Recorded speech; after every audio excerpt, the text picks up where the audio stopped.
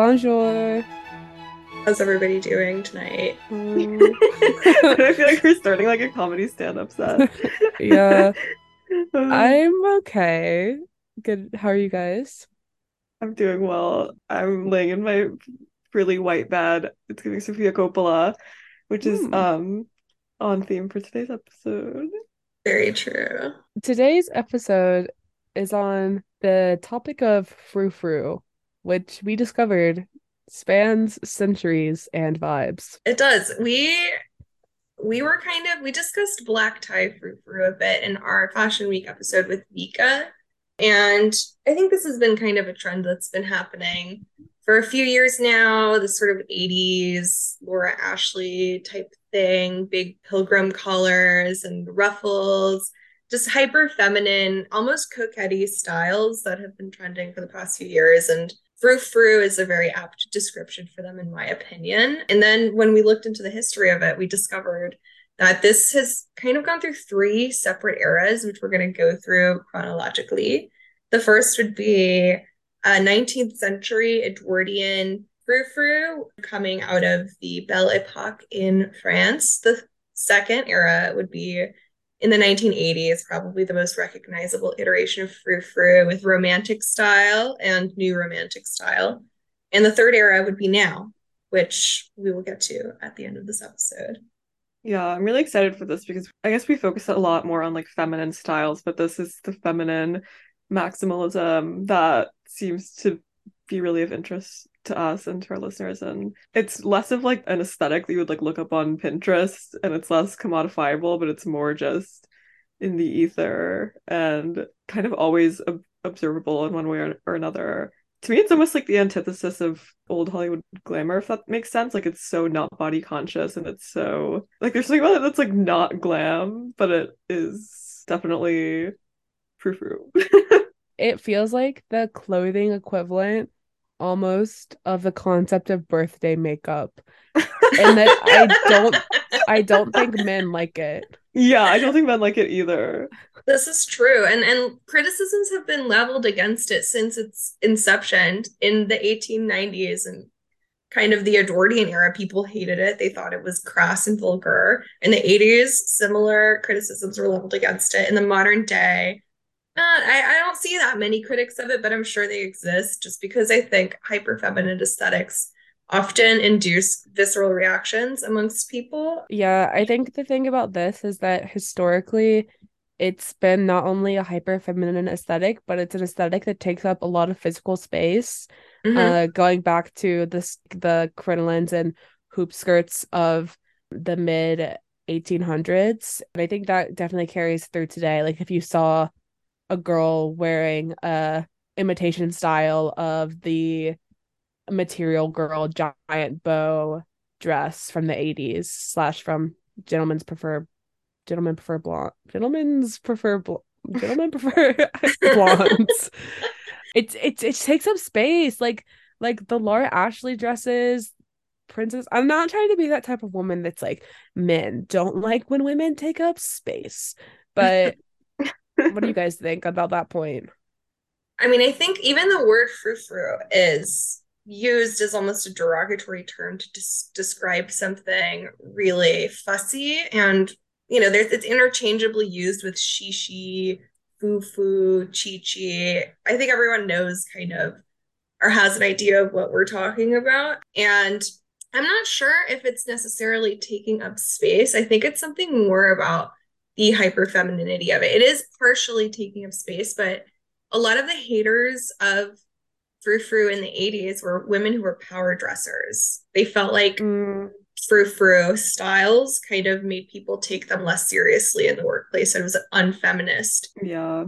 It definitely is infantilizing, and also, yeah, the space thing is really interesting to me, but also the level of embellishment. I think the history of fashion in the 20th century, when you think of how things started from like Charles Frederick Worth to the 90s, it does seem to be like a tapering down and like a minimalism and a body consciousness. And I think frou frou goes against that. It's very anti-minimalism. Yeah. Very true. Let's take a look at the origins of the word frou frou. So it's said to really have come into popular language around 1870, and it means, they say, a rustling in French. And to that extent, people think that it came into popular language to talk about how these women that were wearing extravagant silk gowns that had many layers of crinoline and petticoats underneath them would make a certain rustling sound via their fabric swishing together when they walked through a room, which I think that is actually a really beautiful origin story for a word. Yeah, onomatopoeia. And it was then popularized in English by a French play that debuted in 1869. And then it started to take a more colloquial sense to mean like the fussy details of a woman's dress or of her personality or of really who she is as a person, I think. I think it's interesting because probably the most prominent picture that we all hold in our heads of Frou Frou in the Edwardian era or in the Belle Epoque in Paris is the can-can dancer at the Moulin Rouge, which is where the play Frou Frou, which is what kind of popularized that word, was playing quite often. And also there was like a magazine titled Frou Frou that parodied the bohemian can-can dress of women who lived in Montmartre, the Montmartre neighborhood of Paris. I think also it's important to note that the origins of the concept of frou frou date back like pretty early in the 19th century. So even when we talk about like examples, like common day examples referencing the Edwardian period, it definitely has origins from kind of like the late mid-century, which we'll get into exactly why that is in terms of the state of the clothing industry at the time. I wanted to share what I learned about the play Frou Frou that the word originates from. Please go ahead. So basically, I discovered that the plot really, it's really like a frou-frou misogyny parable about like women's vanity, which just seems so interesting because it obviously still has the same meaning today. But basically, it centers around a shy and dignified diplomat who's in love with this French woman named Gilberta, and she's very beautiful but very self-absorbed and is therefore the frou-frou of the title of the play. And so this woman, Gilberta's sister, actually likes this guy, but she's like very selfless and plays the matchmaker. So Gilberta and this guy get married, have a kid, and then she runs away with another guy. Her sister, her kind of like virtuous, humble sister, is then left to raise the child and kind of shacks up with her sister's husband. And the play ends with this woman, Gilberta, who is the frou-frou personality, dying penniless and alone and Oh, literally babbling incoherently about roses and ball gowns. Like, That is so Frou Frou. that really does cut deep. Yeah, mm-hmm, I'm looking at all of the covers of this magazine, the Frou Frou, and it's all of these women sitting on clothes that look like a pile of whipped cream. mm-hmm, And I do like that. Yeah, there are a lot of tales about vanity and frivolity and women kind of spiraling out. Kind of like a streetcar named Desire. yeah. Yes, it's giving hag. Yeah, it's giving old hag, like a Here's like a hagsploitation a little biddy. bit. Yeah, Psycho Biddy. Yeah. No, and it is the Frou Frou magazine was a satirical magazine. So this style and just demeanor just had haters from its inception, which is crazy. Well, if I could. So I was researching the fashion of the 1860s and the decade prior because this play Frou Frou came out in 1869 in Paris. So I wanted to see exactly how women were dressing and what was happening in the dressmaking industry at the time. And so there's a lot of really big changes at this time in the 19th century. I would say the biggest one is like the emergence of the sewing machine and ready to wear, which really got me thinking because I think like this is really what frou frou is about because when you think of the word frou frou, there's like a certain cheapness or childishness or like immaturity, vanity about it. But it really is because of the advancements in technology and clothing making at the time. Like for the first time, really, people outside of the upper class, women especially, could really like frou frou up their outfits and add lots of decoration and flair to their clothes, which funnily enough was because the use of the sewing machine really grew at this time after the Civil War because there was a huge demand for ready to wear military uniforms. And by the 1860s, there were sewing machines that were specifically marketed towards women in domestic situations. So it just gave people a lot more room to embellish their own clothing. And I think that is where this idea of kind of cheapness or frivolity really comes from in the origins of the word, because this was happening at the exact same time that like critique of frou frou women was happening in literally in the media, like in magazines and in that play. That's an interesting point. I was reading about the introduction of ready to wear and tailor-made clothing, and that one of the quotes that was introducing the passage was one by H.G. Wells, who, commenting on this new style of dress, said, "What an assortment of pretentious and ill-made toilettes! What disclosures of clumsy hooks and eyes and general crass carelessness! It would not do for me to behold the library public in the mass too often." He really hated it. And I Mm-hmm. think, it allowed people a lot more freedom because they didn't just have like two or three outfits. Like middle and working class people didn't just have like two or three outfits to wear for their entire lives. You know what I mean? The sloppily put together DIY thing is essential to Frou Frou, which has its own charm, in my opinion. Yeah, it Yeah. reminds me a bit of the evil stepsisters in Cinderella who are like trying to flex when they go to the ball and put on like really ridiculous outfits. I feel like Yeah. that was definitely like a frou-frou commentary. Yeah, having like a giant feather and Hmm. yeah, those girls were really hated on unjustly. But yeah, it's that like level of frivolity and childlikeness and wanting to participate in social life, but not really having the ladylikeness to just Hmm. shut up, I guess. I guess also what's interesting to me about this era, and you guys have written a little bit about this here, is like the relationship to live performance. And this was like a big Belle Epoque thing.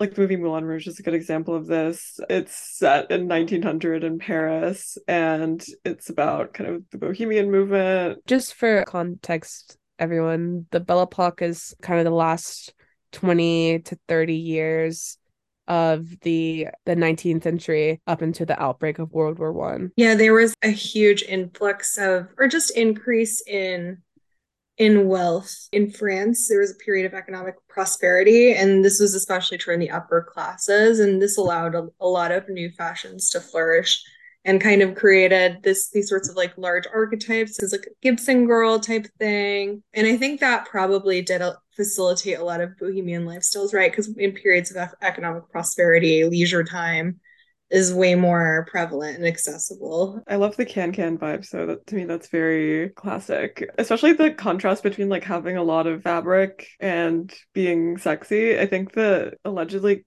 it was considered scandalous because the women were wearing these like open crotch pantalettes underneath the skirts. So like the idea of going to see these like women that are kicking and like you're getting like a glimpse of their pussy for like 2 seconds is really funny to me. Yeah, that's, I mean, is that not the essence of frou frou though, which is I like think it getting is. sexually aroused by hearing the swish of a woman's layers and layers of silk fabric? This is true. It is kind of like Mm. burying yourself in a giant bushel of flowers or something. That gives unboxing.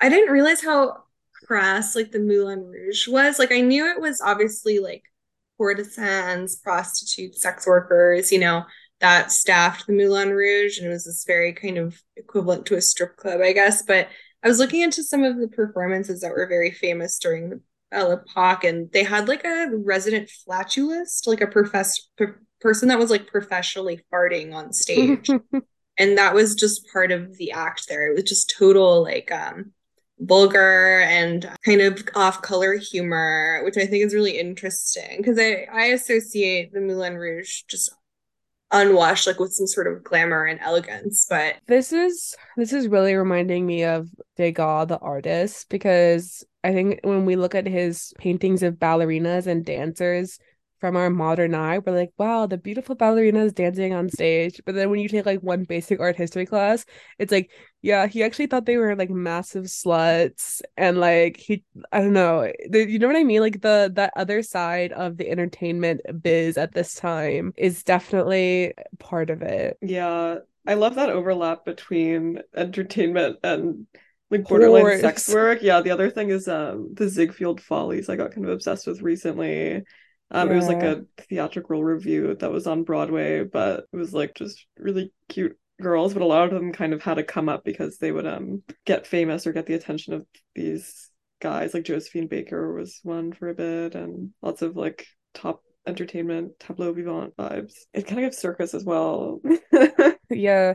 Have you guys seen the really famous painting of the Moulin Rouge by the artist Henri de Toulouse? Toulouse-Lautrec Yeah, Yeah. that's is like such I a feel like slayer. he's such a slayer, and like I don't know, just the garishness of the makeup. Her face is like glowing in the gaslight, the green gaslight of the Moulin Rouge. I don't know. There's so much about like the death of like a woman's sexual prime and in this for me. I love the Art Nouveau style and how it kind of depicts this era, just like the curvilinear movements of women's legs and just the amount of movement in like all of the paintings. Yeah, that S-shaped silhouette of this era is so interesting because it really gives like body modification Yeah. extremism, this like, because this is really where the corset in my head takes on this whole other like shape, it's just because the bulbousness of the fabric that you're wearing being cinched in the center at such a small degree. I mean, it's just insane, it's like that Very crazy. graphically strong, yeah. And I Yeah. guess it's also kind of cool that a lot of the art of this era or vibe was just like posters. It's kind of ephemera and not really. Toulouse-Lautrec was a painter, but you were seeing kind of the rise of graphic design here as well. Why do I feel like I'm giving NPR today? Like, why am I talking like this? I think you sound Scared. good I think and you do too. cool. You sound relaxing. And it's Oh, also kind of helping me process things a bit more because it's like very ASMR-y. I Yeah. think I like watched a TikTok about a girl making fun of like public radio, and it's This is I basically love very public public radio. radio. This is basically the public radio. yeah. Shout out to KOOP in Austin, Co-op Radio. It's like my favorite radio station. Yeah, Shout we out need to to have a radio the stint. Clemson University College Radio. Can I Oh get my a hell yeah, God. Alexi? WUSC outsold. Oh. With the art, like what you're describing, Alexa, is kind of like modern, like the earliest form of graphic design. I was looking at the history of the Frou Frou newspaper, right? Which was also very crass. It would advertise things like how to prevent sexually transmitted diseases. It was, very much like kind of the shock magazine. And it was known for these like iconic poster designs of Leonardo Cappiello, who is called the father of modern advertising. I think this era of like poster Hmm. design really kind of heralded a new type of consumer advertising culture, which I think is interesting because I associate this style with consumerism really heavily, right? Even in the 80s, consumerism is kind of behind why this was such a popular style. I mean, just like consumerism seems to be behind most 80s trends. But yeah, I just think that's interesting, this like overlap of this new form of media and it being so loud and abrasive is very interesting. Well, I was also thinking about the same thing. And what I found so interesting is how the rise of Frou Frou also really coincided with like the rise of the nouveau riche. So that would be kind of people not historically from the upper class who made a ton of money in being successful industrialists. And I thought that also probably put a different spin on how people saw this as well as a style that I mean, like Alexi said earlier, it's like you don't know how to be a lady, like you're wearing all of kind of the ladylike fineries, but at your core, you don't belong in it. You know what's interesting about that too is that the guild, that's kind of what I associate with like the Gilded Age as well, right? Which is a little different from the Belle Epoque, but took place around the same time. This sort of garishness, which now we think of as so elegant, right? You go to New York City and you see these like Gilded Age buildings and you're just in art and you're just like, wow, like what elegance. But I was actually on TikTok like a couple months ago and apparently the Vanderbilts family were considered extremely tacky during the Yeah. Gilded Age era because they were so nouveau rich. They were not part of the aristocracy, they were kind of industrialists. They made their way on their own. I mean the Commodore the original Vanderbilt who made money is from Staten Island and initially made his money by making a little shipping service from Staten Island. And yeah, they really fought for their title in New York society for like years and years. The woman who was considered the maven of society was who was it? I can't remember. Like I'm gonna say Caroline Waldorf, but that is not it. Um, I also know that the Vanderbilt Gen 1, Gen 2, they built this like massive faux French chateau house in Manhattan, which I Yes. think speaks to that pretty well. Yes, what that TikTok was discussing was how angry people in that neighborhood were at this house that was so people liked this sort of conformity and classiness, quote unquote, of like the aristocracy, the established old aristocracy, and them coming in kind of guns blazing with these like gaudy designs and extravagant parties and stuff. That rubbed a lot of people the wrong way. And interestingly enough, Frou Frou in the 80s was around the time when there was kind of a nouveau rich vibe as well. I think this just sort of in decadent periods, like fashion starts to reflect like the culture, like the decadent, garish, nouveau rich, unclassy type thing. It's interesting to see fashion reflect it. Yeah, and I guess like there's some interesting kind of quotes from this time period. So the woman who snubbed Alva Vanderbilt, who was the matron of the Vanderbilt family, said after she put on this really, really famous ball at her chateau, she said, "We have no right to exclude those whom this great country has brought forward. The time has come for the Vanderbilts." So dramatic. Anyways, sorry, that was a bit of a No, lovely. tangent jaw. I think there's quite a bit of quotation in this episode. So we're practicing our dramatic readings of things. There's a couple other technological advancements at the time that made the fashions women's fashion seem so frou-frou. The first was the rise of cheap synthetic dyes for the first time, which made kind of these very vivid garish colors really popular. That seems very Moulin Rouge to me when we were just talking about the way that painters at the time literally mixed oil paints to depict the Moulin Rouge. It's like all the women's skin has like a green tint to it or something. Yeah. The next thing is the rise of the crinoline hoop skirt, which once again was made possible by the efficiencies of the sewing machine, and it made the width of the woman's skirt bigger than it had ever been before. So like in 1860, a hoop skirt could make a dress measure out to like 12 to 15 feet in the circumference. So I just wanted to include a couple more examples of how technological advancements at this time made women's dress just seem more frou-frou in some ways than I had ever seen before. That's really interesting. The colorfulness. I wish I could really have been there. I'm like, I wish I was at the Moulin Rouge. Me It really too. been a sight to see. That's like so like I just love like vulgar rich vibes, That's like one of my Yeah. favorite vibes. The style of party maximalism is definitely back in. Have I already talked to you guys about the movie Babylon? I mean, you have to see it. It's like one of those movies that has these epic unhinged party scenes, a la The Great Gatsby and a la Wolf of Wall Street as well. I haven't seen Babylon yet. I was wanting to, but I heard like mixed reviews about it. Yeah, it's not very Me- good, but It's it not has good. this. I mean, I loved it, but like, I also have really bad taste in movies. It's also like 4 hours long. Really? Yeah, it's That's really very, long. I don't know. I feel like people would spend all night at the Moulin Rouge just taking in the sights. Four Yeah, hours. What's it's it to you? similar. And it's shot in the way like the opening scene is just like this really unhinged party scene that's shot in one take, or it's supposed to seem like that, where it's just like POV, you're like going through this party, all of the different rooms, you walk in on people fucking, like people snorting a mountain of coke.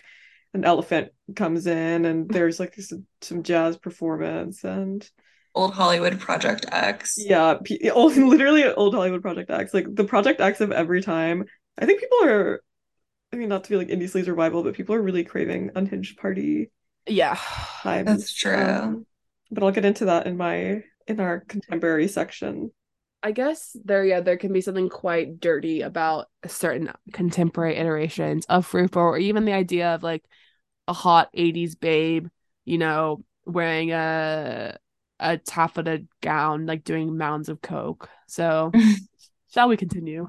Mhm. Yeah, I'm trying to cultivate the crazy party vibe this week that it's South by Southwest in Austin. It seems pretty fun. It seems a little chaotic, but I'm trying to cultivate that. This is my Project X, so Yeah. I mean, hit I me just up saw every. something about it was like the MTV Spring Breaks, and there was a lot of discourse about people were like, wow, like we should do like another, like, is it even possible to have like a giant party like this anymore with like a bajillion performers and all this stuff? And everyone's just like, no, because you guys like to record people that are just like trying to have a good time. So So true. that's also the vibe of like substackers and scene reporters. Like every party in New York that has the potential to be like really great, there are also like half the people there are distancing themselves for like wanting to write a scene report. So Me at the Heavens door yesterday. yeah, Yeah, I you're was being like unhinged. photobombing everyone's like selfies wearing like a hideous Princeton zip up gray hoodie. No, they probably will take that from you and try to sell it. I know. Taking off my The body. hoodie. Yeah, the hoodie. All right, let's move Um, into this is kind of a really big topic. Frou Frou in the 80s. It's got a lot of moving parts. And I think a lot of people associate it with romantic style, like new romantic style, the sort of Princess Diana type, more conservative romantic style. And what's interesting about this, there have always been trends, of course, right? But something about romantic style, new romantic style.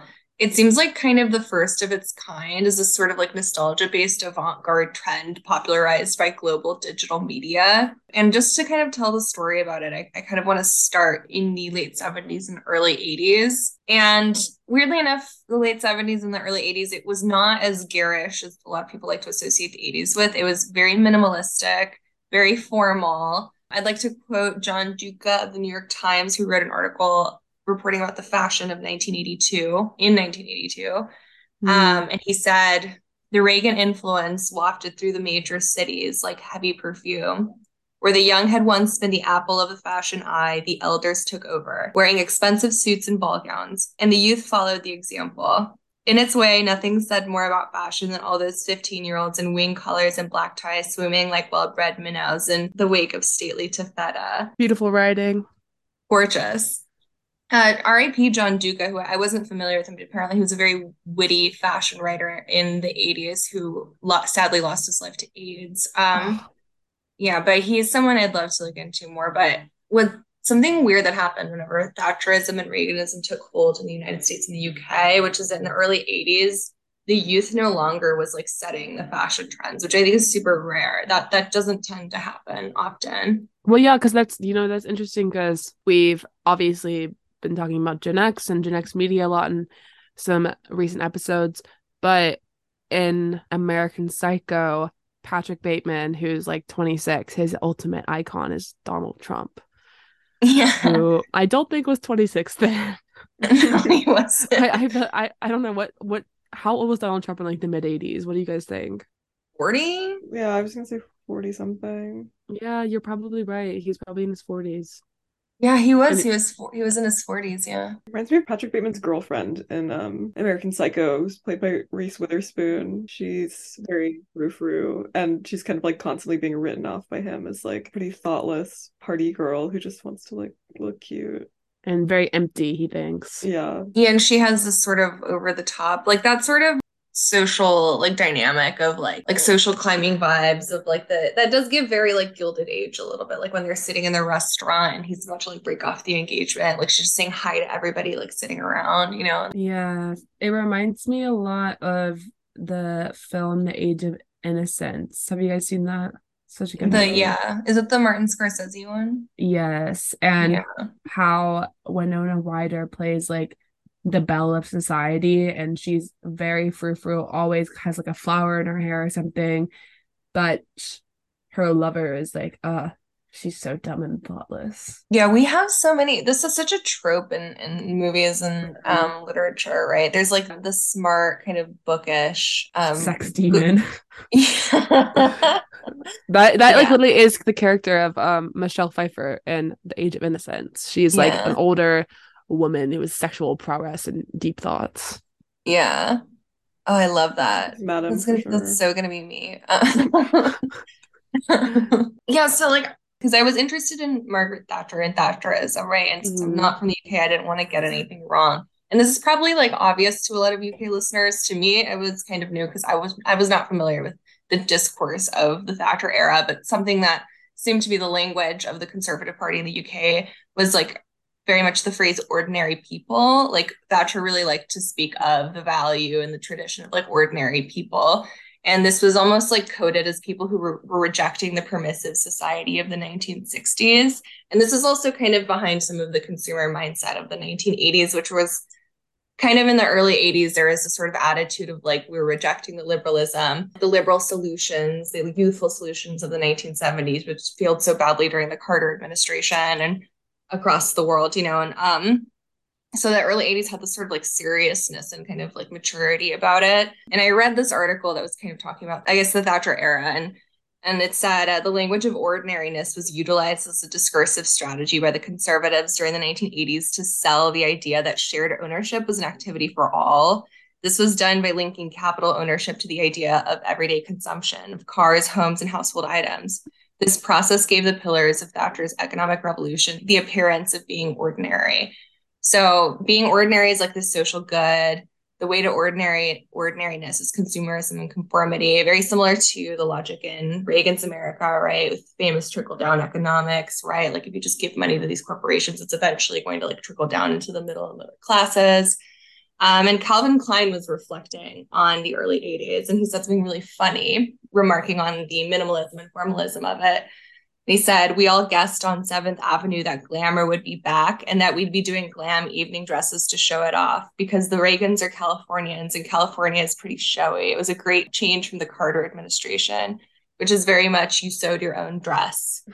The fashion industry was trying to design more for like mature cocktail parties, you know what I mean? Like a formal event, kind of sleek, classy minimalism. You think of these like nice, like Alexi describes, like body conscious things that were more in line with the exercise craze of the 1980s and the sort of like health food craze and trying to keep your body slim and svelte. And so this was like very much anti frou frou. The appeal of Margaret Thatcher to the ordinary people of the United Kingdom.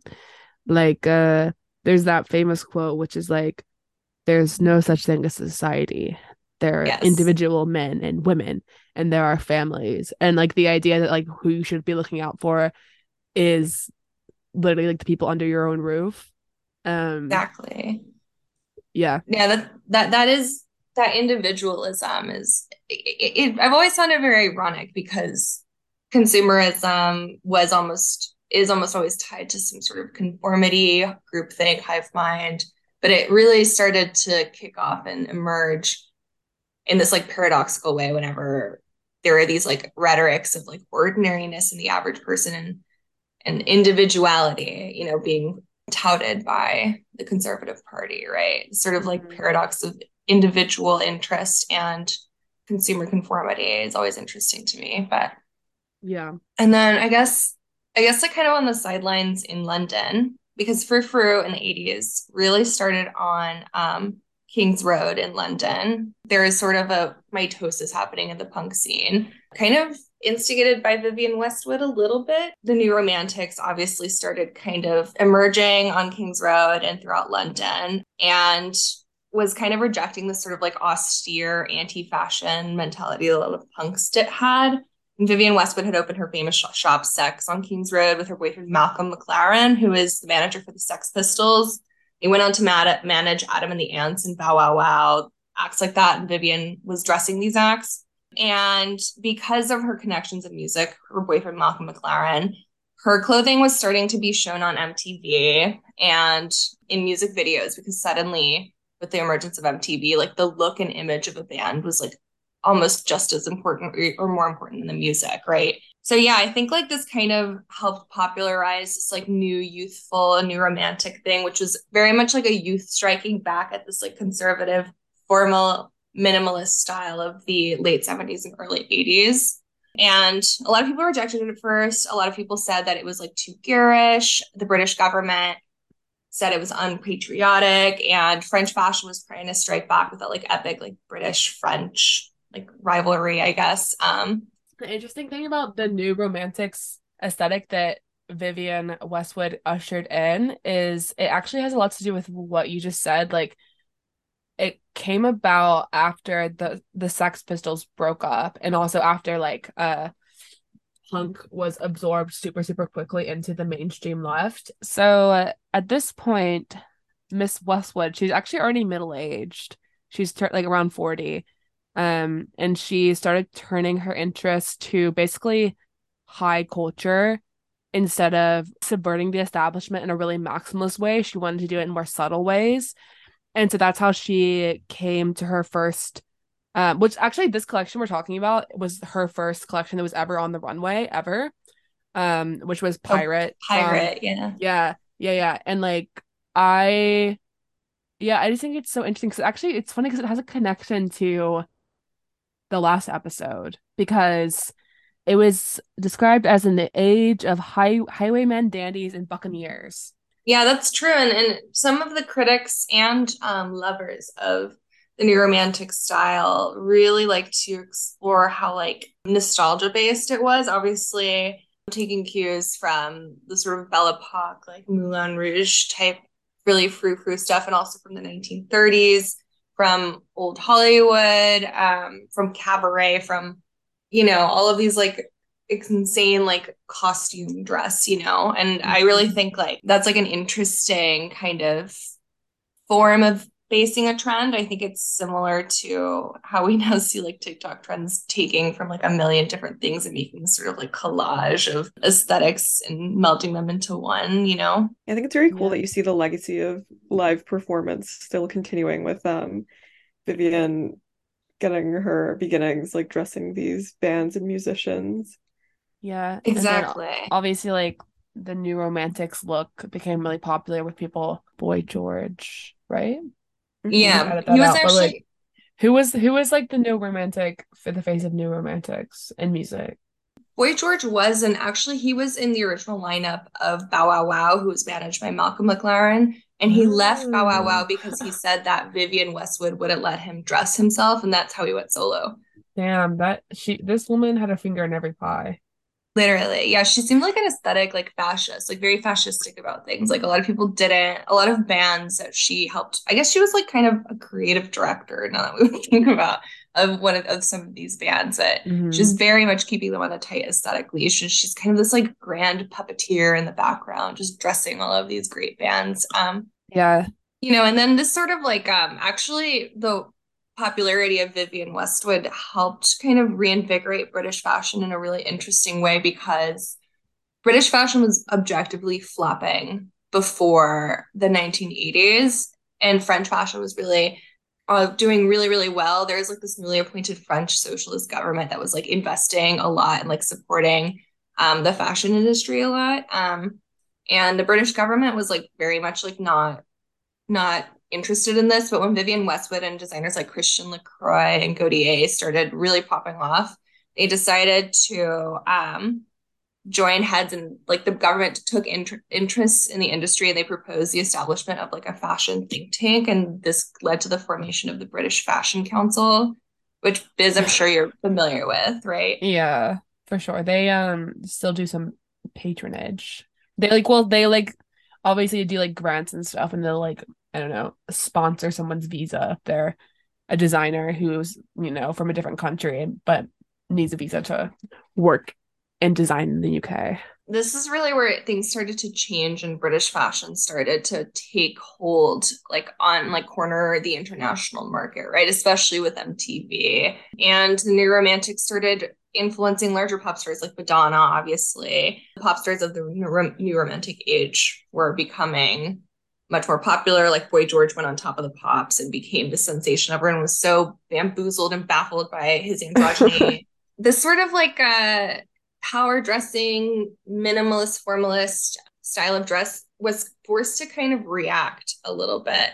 And so I think this is kind of where we start seeing formal evening frou frou really take hold, because the black tie dress of like the Reaganite like evening gowns and that sort of thing, they started adding all this like peplum and flounce and taffeta and chiffon, and it started becoming more extravagant. And we see kind of more on the casual side the emergence of Princess Diana and the popularity of Laura Ashley and this very romantic style of dress, right? There's this great quote I wanted to read from the Vogue's The History of 20th Century Fashion.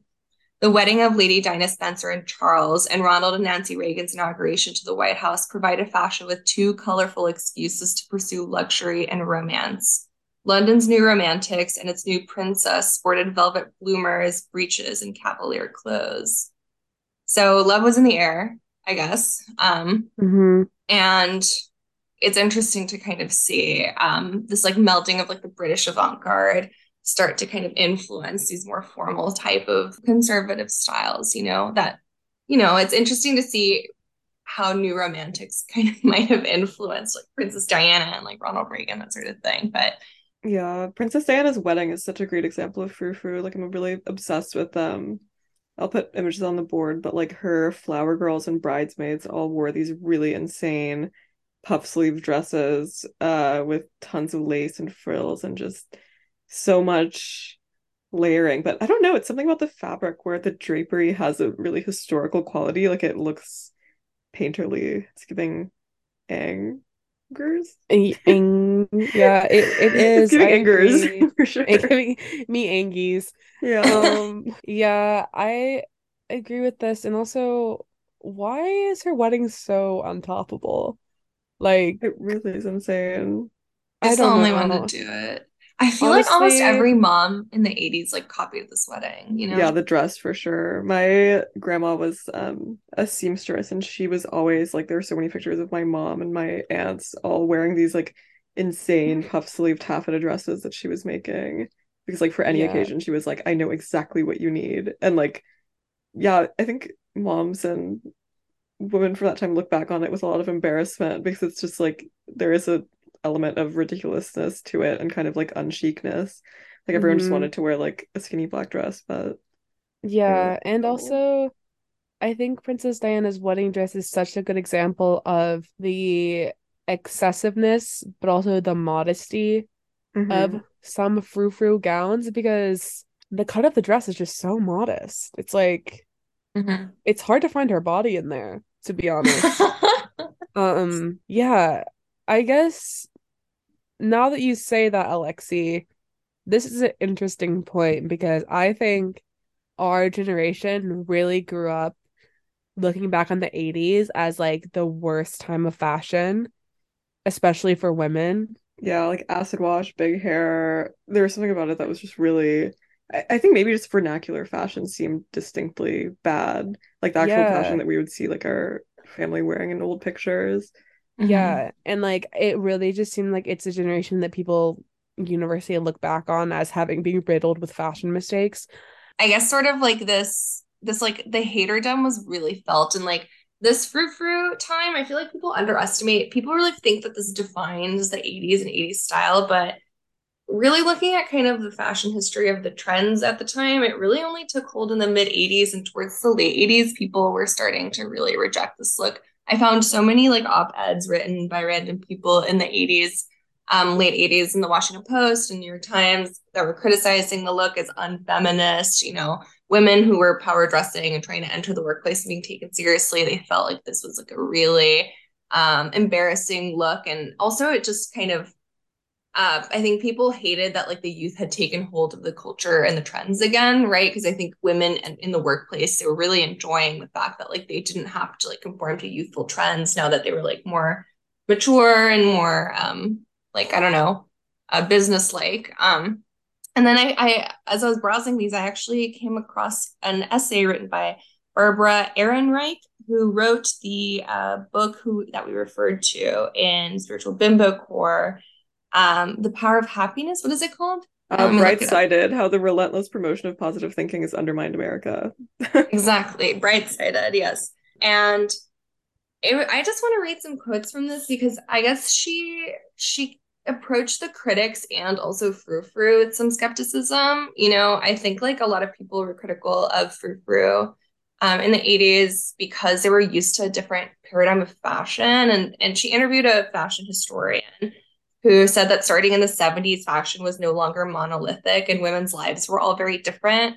Not all of them were at home showing off their husband's wealth, that sort of thing. And so this like diversity of trends, I think, really threw people for a loop. And I want to read this passage here because I think it's relevant to the modern day in a really interesting way. She writes, despite the fact that we are still numb from the hyperkinetic progression of peasant looks and pirate looks and Republican looks, Frou Frou demands that we rouse ourselves and consider once again, does this mean anything? Is this a significant moment? One on the order of 1947, when the sudden descent of hemlines signaled the peremptory dismissal of the Western world's women from the front lines and the factories to the hurt, when padding dropped from shoulder to breast in a symbolic realignment of allegiance from production to nurturance. She said, let us put to rest, preferably forever, the tiresome and distracting notion that women, no matter what we wear, even if fashion revives the floor-length Mother Hubbard, can ever go home again. Basically, she's saying, like, she's describing how all of these kind of op-eds that were apparently happening around the time about women's fashion, trying to sort of like politicize it or apply like the sort of material analysis of it that's common among fashion history. But like a lot of those like discourses don't really apply. And she goes on to say, the real question in this age of ever accelerating retro cycles is not what to wear, but what to say about it. Let's face it, in 2 years, no one will remember what you were wearing in spring of 1987, or even remember what your size was. It is your point of view that counts this year. Your critical stance on such matters is the emerging bust of so-called cronies. In the end, it's not the pattern of dress that matters, but the linguistic and analytical pattern of your angle of attack. 1987 may be remembered not for a crisis in fashion or even feminism, but for a crisis in fashion discourse. Oh my God, she's such a genius. She slays, yeah. Oh, I think that is such like that's an aspirational way of speaking about fashion and thinking about fashion Mm-hmm. for all of She, us.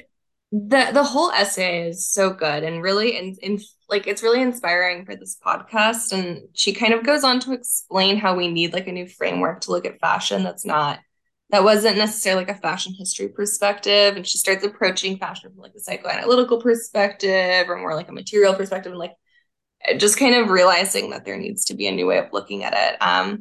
But I think what's interesting, if there's anything to learn from this article, is that like something really strange starts to happen when audio-visual centric media begins to influence fashion. Like we right now have kind of like similar sentiments expressed. Like there's too many op-eds, there's too much fashion discourse, like there's a crisis in fashion discourse. And I think that is very influenced by TikTok and what Aaron Reich is describing seems very intertwined with MTV, right?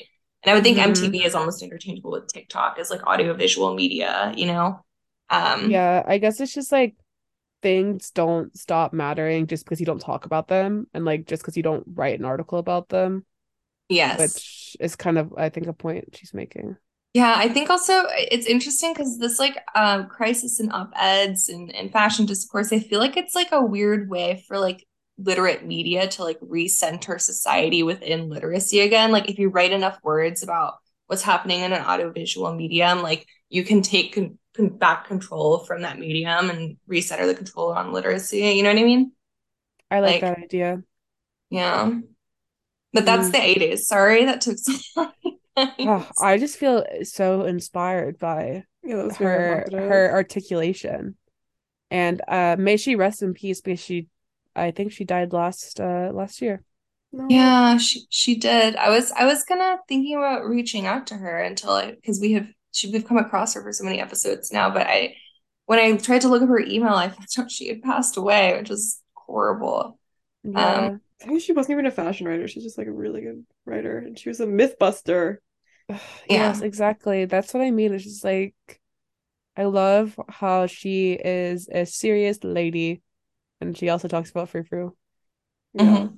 Because Frou And Frou's she serious. literally told everyone to STFU about the Yeah, she's some matter. bi haters. So true. Yeah. Um, yeah, well, to transition us to the next era of Frou Frou, which is modern day, Biz kind of alluded at this earlier, but there has been a noticeable trend that we are hereby reporting on of it girls wearing these 80s taffeta party dresses to go out in at night. I was recently in Los Angeles and I noticed a ton of these at this hip vintage store, Rat Star in Silver Lake, which is like a trendy area. And to me, it seems like this is the next evolution of the more Y2K, like 90s Kinder Horror slip dress outfit that a lot of girls have to go out in. So like instead of that lingerie inspired skinny look, we're transitioning to just like this huge puffy, very attention getting frou-frou look, which I can co-sign, I think. Yeah, I'm gonna co-sign this too. Yeah. Also, like this, it's so interesting to me, speaking of the old Hollywood cabaret vaudevillian origins of frou frou, I think this like nightlife conviviality is a major key to the style, especially with this consideration that you brought up, Sam, of like power dressing and how it was considered anti-feminist. But one of the tenets of power dressing was like taking up space, like broad shoulders and kind of a wider silhouette. But I feel like frou frou is literally power dressing, but for social life instead of work life. Like it's a So costume true. for being the life of the party and taking up space and announcing your entrance. And even with the way that luxury tastes have changed, like we saw more logomania in the past decade with like Gucci tracksuits and such, and now we're transitioning to like a more quiet luxury old money thing. I think that the core of frou frou, which is like tons of fabric and tons of embellishment, it'll always signify wealth, even if it's not necessarily true. Like there's a ton of fast fashion frou frou as we'll get into. Hmm. But that's my thesis on frou frou party girl dresses. There are a lot of brands that are doing this really well. One, for example, is Zephyrina. Have you guys seen them? Yes. They like to dress girls for poetry readings, which I think is Not funny. us. Yeah, not us. Alas. But I like them. I also like the really short silhouette frou frou dress. I think that there is a very important lady involved in this conundrum by the name of Betsy Johnson. Like, I think Yes. her styles from the 80s are just a really good example of this over the top maximalist feminist whimsical style, but then it had a bit of a punk edge, and I think that's like a point of connection for a lot of these girls who might fall in the alt spectrum. You know Yeah. what's actually interesting about Betsy Johnson, and y'all can correct me if I'm wrong, listeners, but I tried to look her up yesterday when I was doing research because I was trying to kind of see the history of her brand because I was like, she must have been popping off so hard in the 80s, right? But it really didn't seem like she was very popular in the 80s. It seems like she was popular in the 2000s, like reviving the 80s and that with like Vivienne Westwood punk thing. Like she's been around since the 70s as a designer, but like really when she started making a name for herself, it seems like it was in the 2000s, which is weird. I Um, think she really became a household name because she started licensing out in the 2000s at a mass scale. hmm, okay. Which is why she's someone that like, you know, your next door neighbor as a kid would know about, you know? So true. To me, she's also very intertwined with the era of like fashion mass media that we discussed. Yes. When was that? Like Project Runway, America's Next Top Model.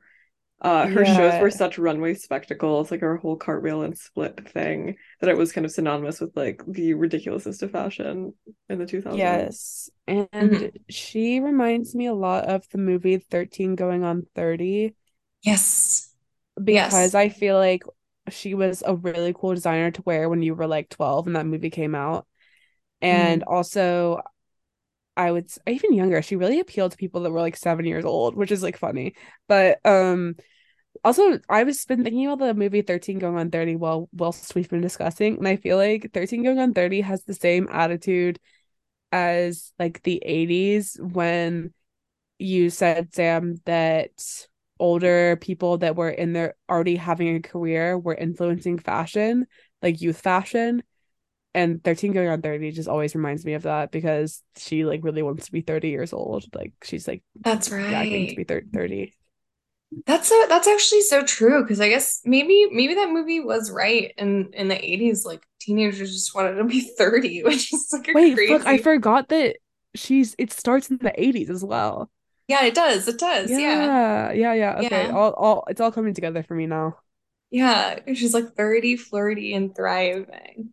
And she's reading like an Yes. 80s fashion magazine. Like, I love that movie a lot. But me it got too. like chewed up and spit out by the TikTok trend cycle actually because Jenna's iconic dress that she wears to do the Thriller dance when she's on her night out became like AliExpressed.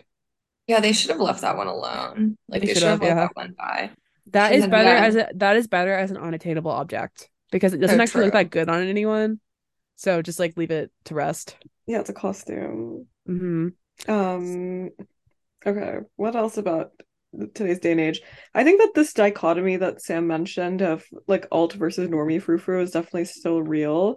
Um, for the alt side, I would say that one really good example is Cafe Forgot, which is a kind of multi-maker marketplace in downtown New York. They stock a lot of young designers that are derivative of the frou frou style, but in a kind of alt and DIY way. Um, so it's more just about like it kind of reminds me of like the early frou frou that we were talking about with like the invention of the sewing machine. It gives kind of like tattered, distressed ruffles and like it's like haphazard embellishments. Well, True. let's just say, we're not even talking about Cafe Forgot. We're really talking about the outsourced Cafe Forgot aesthetic, which you Yes. can find on Depop, on TikTok, with no actual connection to the business. Yes, this is true. That was very legalese. I like that. Yeah, the legal disclaimer. Hmm. Yeah, they're so hard to pin down because there's so many moving parts to it. Like they really are just a marketplace. But fashion marketplaces, as we know, are at the core of fashion history in a sense. Like, in the 60s, the like Mary Quantick store. Yeah, like Liberty Yeah, of and like London. Biba was also a thing. And Yeah, for anyway, sure. opening ceremony will also go down in history. Opening ceremony had a lot of frou-frou clothes, TBH. I Hmm. know. I guess their difference was that they always did them in like neon or something. Yeah, that was definitely their vibe. On the more normie side of things, you may have observed the brand Laura Ashley, who was like central to the conservative frou-frou movement of the 80s, has experienced something like a revival with collaborations with Urban Outfitters, Batsheva. Lucky Brand was just announced like 2 days ago, as well as more Ooh, traditional brands like Barber, which is like a heritage. Barber's British, right? yeah. Yeah. And Laura Ashley is definitely cashing in on millennial suburban childhood nostalgia for the clothes that we once found ridiculous. So the designer Batsheva Hey, who's definitely like one of the frou-frou leaders of our time, Hmm. who founded the eponymous brand Batsheva, which is known for having these like puff sleeve party dresses worn by the likes of Lena Dunham and many other it girls. She said in an True. interview about the collaboration that Laura Ashley was my first fashion memory. I wore it all throughout childhood. I had the bed sheets and everything. When I started designing, it was inspired by my Laura Ashley memories. Yeah. I have a dress from the Laura Ashley Urban Outfitters collaboration. I was gonna buy one on Depop like a week ago. I think that it's really What if it's cute. the same one? Wait, what does it say? Is it blue? Is it the Blue Swan one? Perhaps. Child. I know. I wore it to the Yeah. ballet in New Orleans and it was so elegant. Yeah, Batsheva I've always been kind of interested in as well, but for some reason they're a little bit too like the Urban Outfitters ones were, I think, really marketed to like young women, and so the hemlines were pretty short and they were a bit more snatched. Hmm. But Batsheva is like bordering on knee length a lot of the times and like actual prairie skirt levels.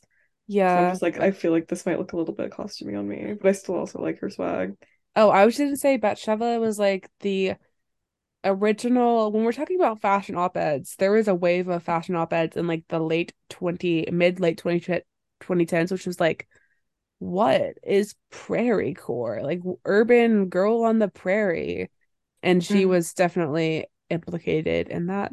Yeah. I So feel like it's a yeah. vestige of like Williamsburg hipster. Hmm. Yeah, this is very like because I think also Rodarte did a pretty prominent collection this season, fall winter 2023, which I saw a lot of people praising. It was Frou Frou. It was just like goth Frou Frou, which is weird because like it wasn't new romantic Frou Frou. It was just like goth Laura Ashley, Princess Diana Frou Frou. And it reminded me of that book Miss Nelson is Missing. I don't know if anyone remembers that book, but it was very that. It was like this wit like Frou Frou witch type thing. Hmm. I don't remember that, but sounds good. Yeah, but I feel like Rodarte was very uh central to Prairie Core in the 2010s. Mm, And they're kind of making a little bit of them making a comeback right now, doing something kind of fruity. Seems very historical to me. It seems like very like salmon returning home to their place of birth. I didn't know that they did that to die. I know I've made that comparison before, but I didn't know salmon return home to their place of birth to die. So we'll cut that um, out. I don't know. I Isn't it to think that breathe? I think they do it for like several reasons, right? They're just Yeah, like going home, I think. yeah, for the holidays. Oh, you know who we should talk about? Connor Ives. Like Mm. Connor Ives is not necessarily frou frou, but really loves to patchwork together beautiful, uh, lavish silks and such. And I don't know, there's something about it that has that disheveled yet hyper feminine look to his work. I think his is so tailored though. Like, I don't know. He doesn't give frou frou to me. Yeah. Did you guys keep up with the Miss Sohee Paris debut? Do you guys know who that is? Uh, Potentially. Keep going. Look her up. She's this Korean designer, Sohee Park, that had her Oh debut in yes, I did. I Paris. did see that. Yeah. Yeah, and it was very like glamazon, almost kind of like draggy, but it really did give like old couture costumes. She had this really viral like tulip dress. Is that what it was? You Mm, know, like this with these huge bulbous layers of taffeta that was very heavily editorialized. But also these looks where it's like kind of Venus coming out of a shell, lots of ruffles and dramatic, like off the shoulder moments and long draped sleeves and trains and such. But also maybe she's a bit too body conscious too. But I think she's one to watch in terms of contemporary frou frou history. Yeah, it was this was one of the shows that I saw that I was very much like this is black tie frou frou. Like this is very Definitely. black tie frou frou for me. Exactly what it is. And Another black tie frou frou thing, I feel like gloves are so in. Like I'm seeing more girls wearing that silhouette that's like mini dress and gloves to go out. mm-hmm. Yep. yes, yes. Yeah, no, like puff sleeves are really because their return during like cottagecore was more Laura Ashley-esque with this like black tie frou frou like puff sleeve is giving very much like Reagan dinner party type thing. Like that seems to be the vibe right now. Hmm. Um, like Ronald Reagan dinner party. The Reagans hosted a lot of dinner parties, I guess, because that's like all anyone talked about in the 80s was like how influential their dinner parties were. But Yeah, I think it was the consumerist vibe was that a lot of people were into entertaining because that's also when like Martha Stewart had her come up. I just keep thinking about like them eating jelly beans Wait, what were they because he eating? loved Like, jelly beans. what was the food Yeah, vibe in the what were 80s they even? eating? I think like a beef Wellington. Isn't that the thing that's like We beef need to inside go a in. loaf of bread? We need to go. Yeah, it is. Yeah, Gordon Ramsay, etc. We need to go into the New York Public Library like restaurant dinner menu archives Oh, and we find love out what it they were eating back yes. then. We love it there. Oh, yes, I want Um, to go there so bad. You know what I was actually thinking about is like this is kind of a tangent, but dining in the 80s, like fine dining is so like steakhousey and like nowadays like the millennial version of fine dining is so starkly different. Like I feel like when you go out to Yeah. eat with people's parents, and they're like, let's just go to like a steakhouse. Like that's what my parents do. They're like, let's go to like a steakhouse. Like they like going to steakhouses owned Mm, by like football players and stuff, you know? sounds really fun. That just feels very 80s Reagan, you know? Definitely. Yeah, Yeah, I steakhouses, they are important. I they're don't know if so they'll ever important. come back. They should what? They've never left in my heart. Yeah, me neither, but people like when you think about fine dining now, to me it's epitomized by the fact that 11 Madison Park, like the fancy restaurant in New York, is like completely plant-based. Yeah, that is Um, a crazy thing. Yeah, it's Or like 7 course meals of like tiny little sandwiches and like foam and flowers, you know? yeah, I think I the 80s mean, was just all about excess. So like when you went to a nice restaurant, you wanted like a big plate of food. But also that's like the meme of Dorsia in American Psycho, like this restaurant that you can't get a reservation at, but you never actually really see the food there. But now there's this app called Dorsia where you like can get reservations to really hard to reserve restaurants, and it's kind of funny that they actually called it that. But like to get into it, you have to like write a paragraph about like your most meaningful dining experience. It's all really annoying. uh, What? Yeah. I would write about a steakhouse. Mm-hmm.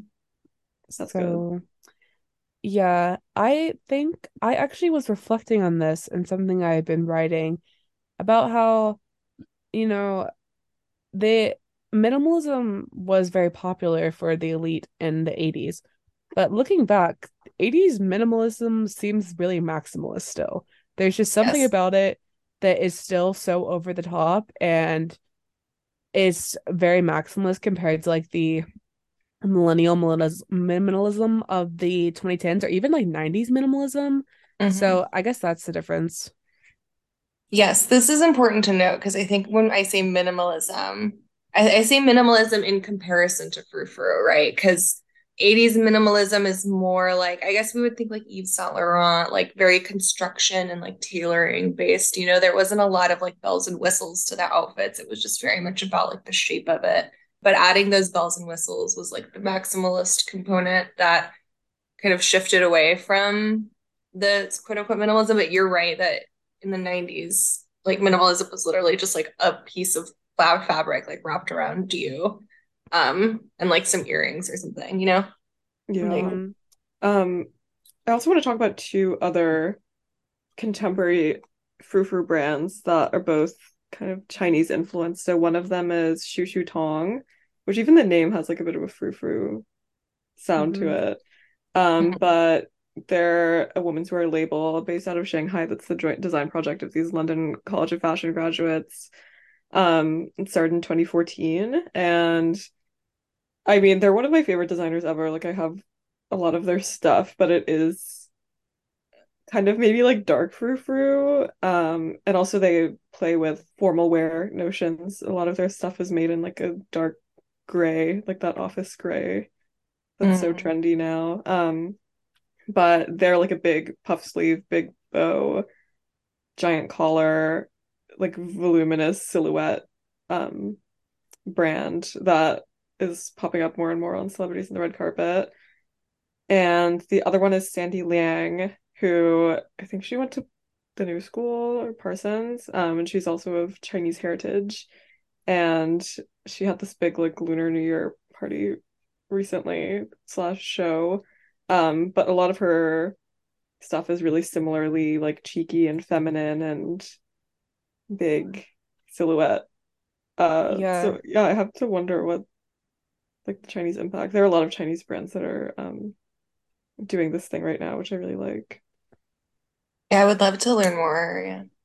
Sandy Liang is a really interesting designer because for those of us old heads, many may remember that she first achieved notoriety for creating these zip up Sherpa slash fleece jackets Hmm. that were very like girly gorp core. But now I would say she's having a a level of relevance in her brand that is unprecedented. I see people talking about her on TikTok a lot. Um, her most recent collection with the bows adorning the hair went kind of soft viral. And I also saw her ballet flats in the Heaven store yesterday. Hmm. Yeah, it's really I totally forgot about her origins. Ever since she leaned into this more feminine aesthetic, she's actually become a lot more popular outside of like LES.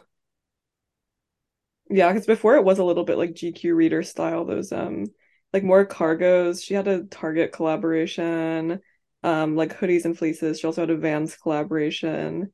I remember there being like, yeah, a lot more sportswear inspired stuff and kind of like hoodie and sweatpants sets. Yeah. I guess maybe that's how she had her come up, and then she was like, no, I'm gonna start making something else. Yeah, she always had like a major feminine twist to everything she was putting out, but it has increased by a tenfold. Maybe it's also like there is a certain Y2K childishness to her early stuff. She made these flower like rings and necklaces that were made of like resin that just looked like a kind of like a Polly Pocket flower. Yeah. And it just feels like her design has kind of evolved past that Yeah, it definitely Y2K was really girliness. 90s. Yeah. She also Mm. has a Salomon collaboration on the way, allegedly, which is Mm. interesting, returning That back is to her interesting. sporty origins. Yeah, the bucket hat. Yeah, she really switched up on him, but I like it. Yeah, there are also a couple of brands that I feel like we're just talking about all the brands that like Old Loser and Brooklyn wears. Oh, damn. Simone Rocha. Yeah, Simone Rocha, Kika Vargas, that dress has gone super viral.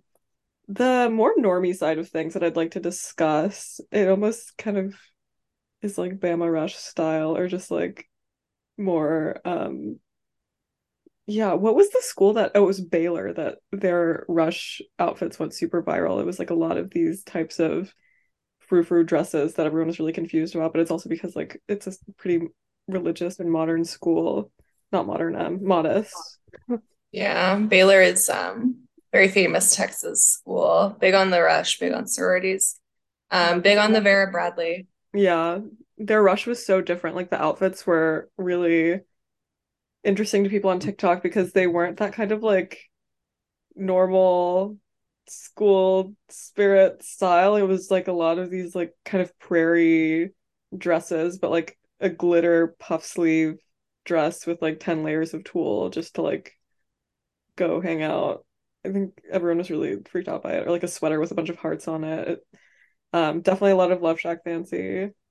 Yeah, the Love Shack fancy chokehold is huge here. And I think also just Texas is differentiates itself from the rest of the South by being incredibly more crass than the rest of the South, Hmm. just in every possible way. So it like really didn't surprise me.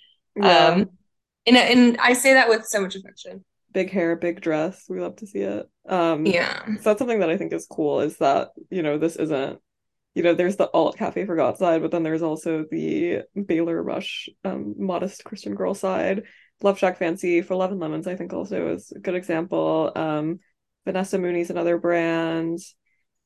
I almost want to say Zimmerman, but I feel like Zimmerman is like the mommy version. Selkie, which we talked about in our last episode, is like I don't know, like ahistorical frou frou almost. Yeah, this is like the modern equivalent to the Laura Ashley thing, right? Because I think right now for Frou seems like Chinese and then also very American.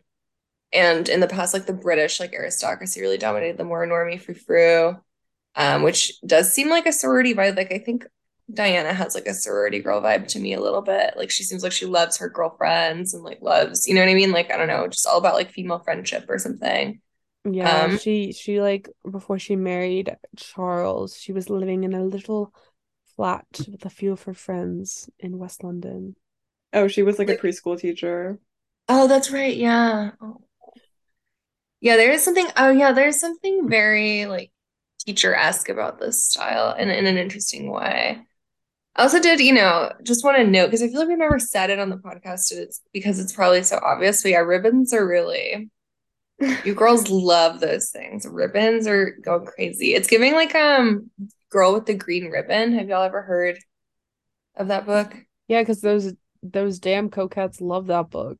They're They like, do. she's me. She's literally me. Yeah, if I take off my Yeah. ribbon, my head will fall off. Yeah. To be Yeah. honest though, I did have an experience the other day where you guys know those massive scrunchies? Like The ones that are designed to have like a ton of fabric on them. Yes, I lost one of those in the ocean a few years ago. I have like a multicolored collection of those whenever I pull my hair back, like Well, giant taffeta.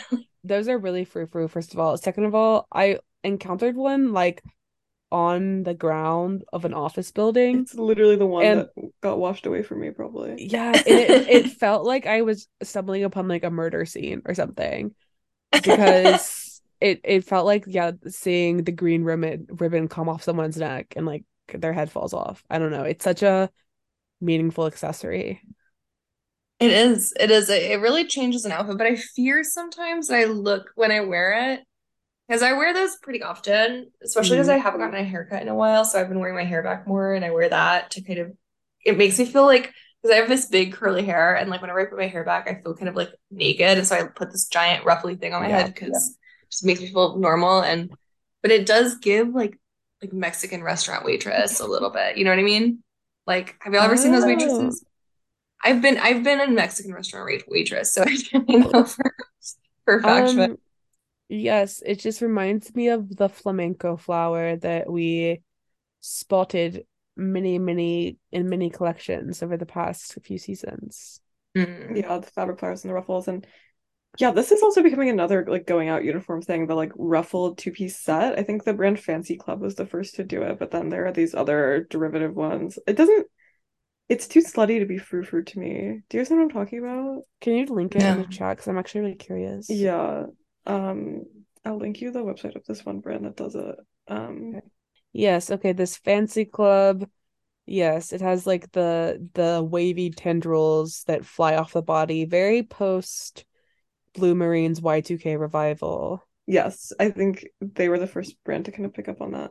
I Um, agree. their It Garden reminds of me a Eden lot dress. of some things that Beyonce wore in the 2000s. Yes. Mm. I guess yeah, Versace also was making like the viral Versace Jennifer Lopez dress has that similar tendrily effect, in my opinion. I like it. I think it is very beautiful, but I wish that I would like to see it in almost like a dark frou-frou sense. Yeah. Like I would like a sinister iteration of these fabric tentacles. It gives Man of War jellyfish. Yes, beautiful. Yeah, they're a bit too tenderly. I want them to be bigger. Like it's also long, but I want some horizontal dimension frou frou style. Yeah, because this is really coming back to my half-baked theory that a lot of frou-frou style is like off-putting because it's like the clothing equivalent of like birthday makeup, but this is still like quite skimpy, like you said. And Mm-hmm. so I think most men would still be like, "Awooga." Male gaze frou frou. All of that stuff is also so He's transparent. frou-frou. I'm just like, are you guys? I don't know. I can't imagine paying like $400 for a dress that is completely transparent. I feel like I That would rip it really easily, like with my nail or like a ring or something. that Yeah. like really gives a perversion of 80s frou-frou to me because obviously we saw the rise of like the see-through dress in the 90s a la Kate Moss. Mm-hmm. But I feel like the nice thing about frou-frou is that it's like has a protective It's opaqueness. so opaque. You like I feel like you don't even need to wear a bra because it's Yeah. just I Yeah, don't no, it know. is like it's like a suit of armor or something. It's like a huge, and it's also very like giving like social distancing to me or something. Like no one can stand super close to you or something, you know? Like I don't Yeah, know. that's actually really true. I wrote this like piece for Spike magazine a while ago, which was about digital fashion. And I looked at the digital fashion that was created by the brand Carolina Herrera, who has a lot of frou-frou outputs, but like it was just this really weird digital dresses that she made that were modeled by like Charlie XCX and Kim Petras that featured like the giant frou-frou bows. But like my point here is that Carolina Herrera is really famous for dressing a lot of first ladies, and there's like something there about like the protective energy of opaque frou-frou and it being worn by like Michelle Obama. Yeah, like the Secret Service like made them put it on because it's like, Yeah, you know what I mean? They could wear like a bulletproof vest under it, you know? Yeah, there's the yeah, hidden it's so camera inside true. the frou frou bow. Yeah. Okay, is there anything else you guys wanted to cover? Because I've been tracking time and we've been recording for an hour 30 plus now. Yeah, shout out to friend of the pod, Fabian Kisuhas, who is a really talented designer. very frou-frou in our opinion, who has been a listener since day one. She's so talented. This episode can be thought of as promotion of her work. We can Yeah, we'll link her in the description, but she's got really cool frou-frou designs that Our favorite up and coming frou frou designer for sure. yeah. honestly, yeah, she's amazing. Her work is really beautiful. It has a lot of intricate, unexpected, I guess, just unexpected arrangements of frou-frou elements that are really beautiful. Yeah, it feels so historic and like very like virginal can a little bit, you know? Like if Yeah, if Moulin Rouge dancers were virgins, like this is what they would be wearing, you know? yeah. Chloe Sevigny wore some of Fabian's designs for her bachelorette party. Oh, I Yeah, forgot. I thought Yeah. it It's was really also beautiful. her wedding dress.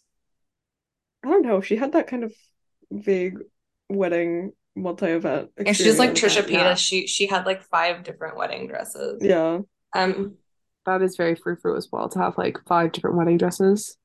yeah, Thanks, Frou-Fruettes, for listening to this week's episode.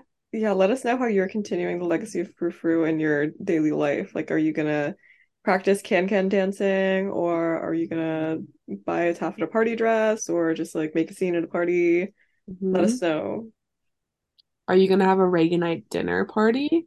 Because you Yes. should mm. really Are you think gonna make about a what beef you're Wellington? doing. Stay frou-frou, stay new romantic. We love romance. We love love. This is all very romantic as a style. And I know Valentine's Day has already passed, but I'm sure many of you guys have anniversaries or dates or weddings or something coming up. And we encourage you to dress frou-frou for those events. You know, anything to do with love and romance. This is like a very appropriate style for those occasions. Yeah, Frou Frou feels pretty anti-nihilist. Yeah. Totally. It's like Paris is burning. Let's dance. And it's like ray of Let's sunshine, dance. girl.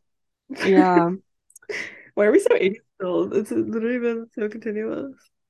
it's obviously meaning something. It is though. Um, okay, All Okay. right. Bye Bye, guys. bye. everybody. Bye.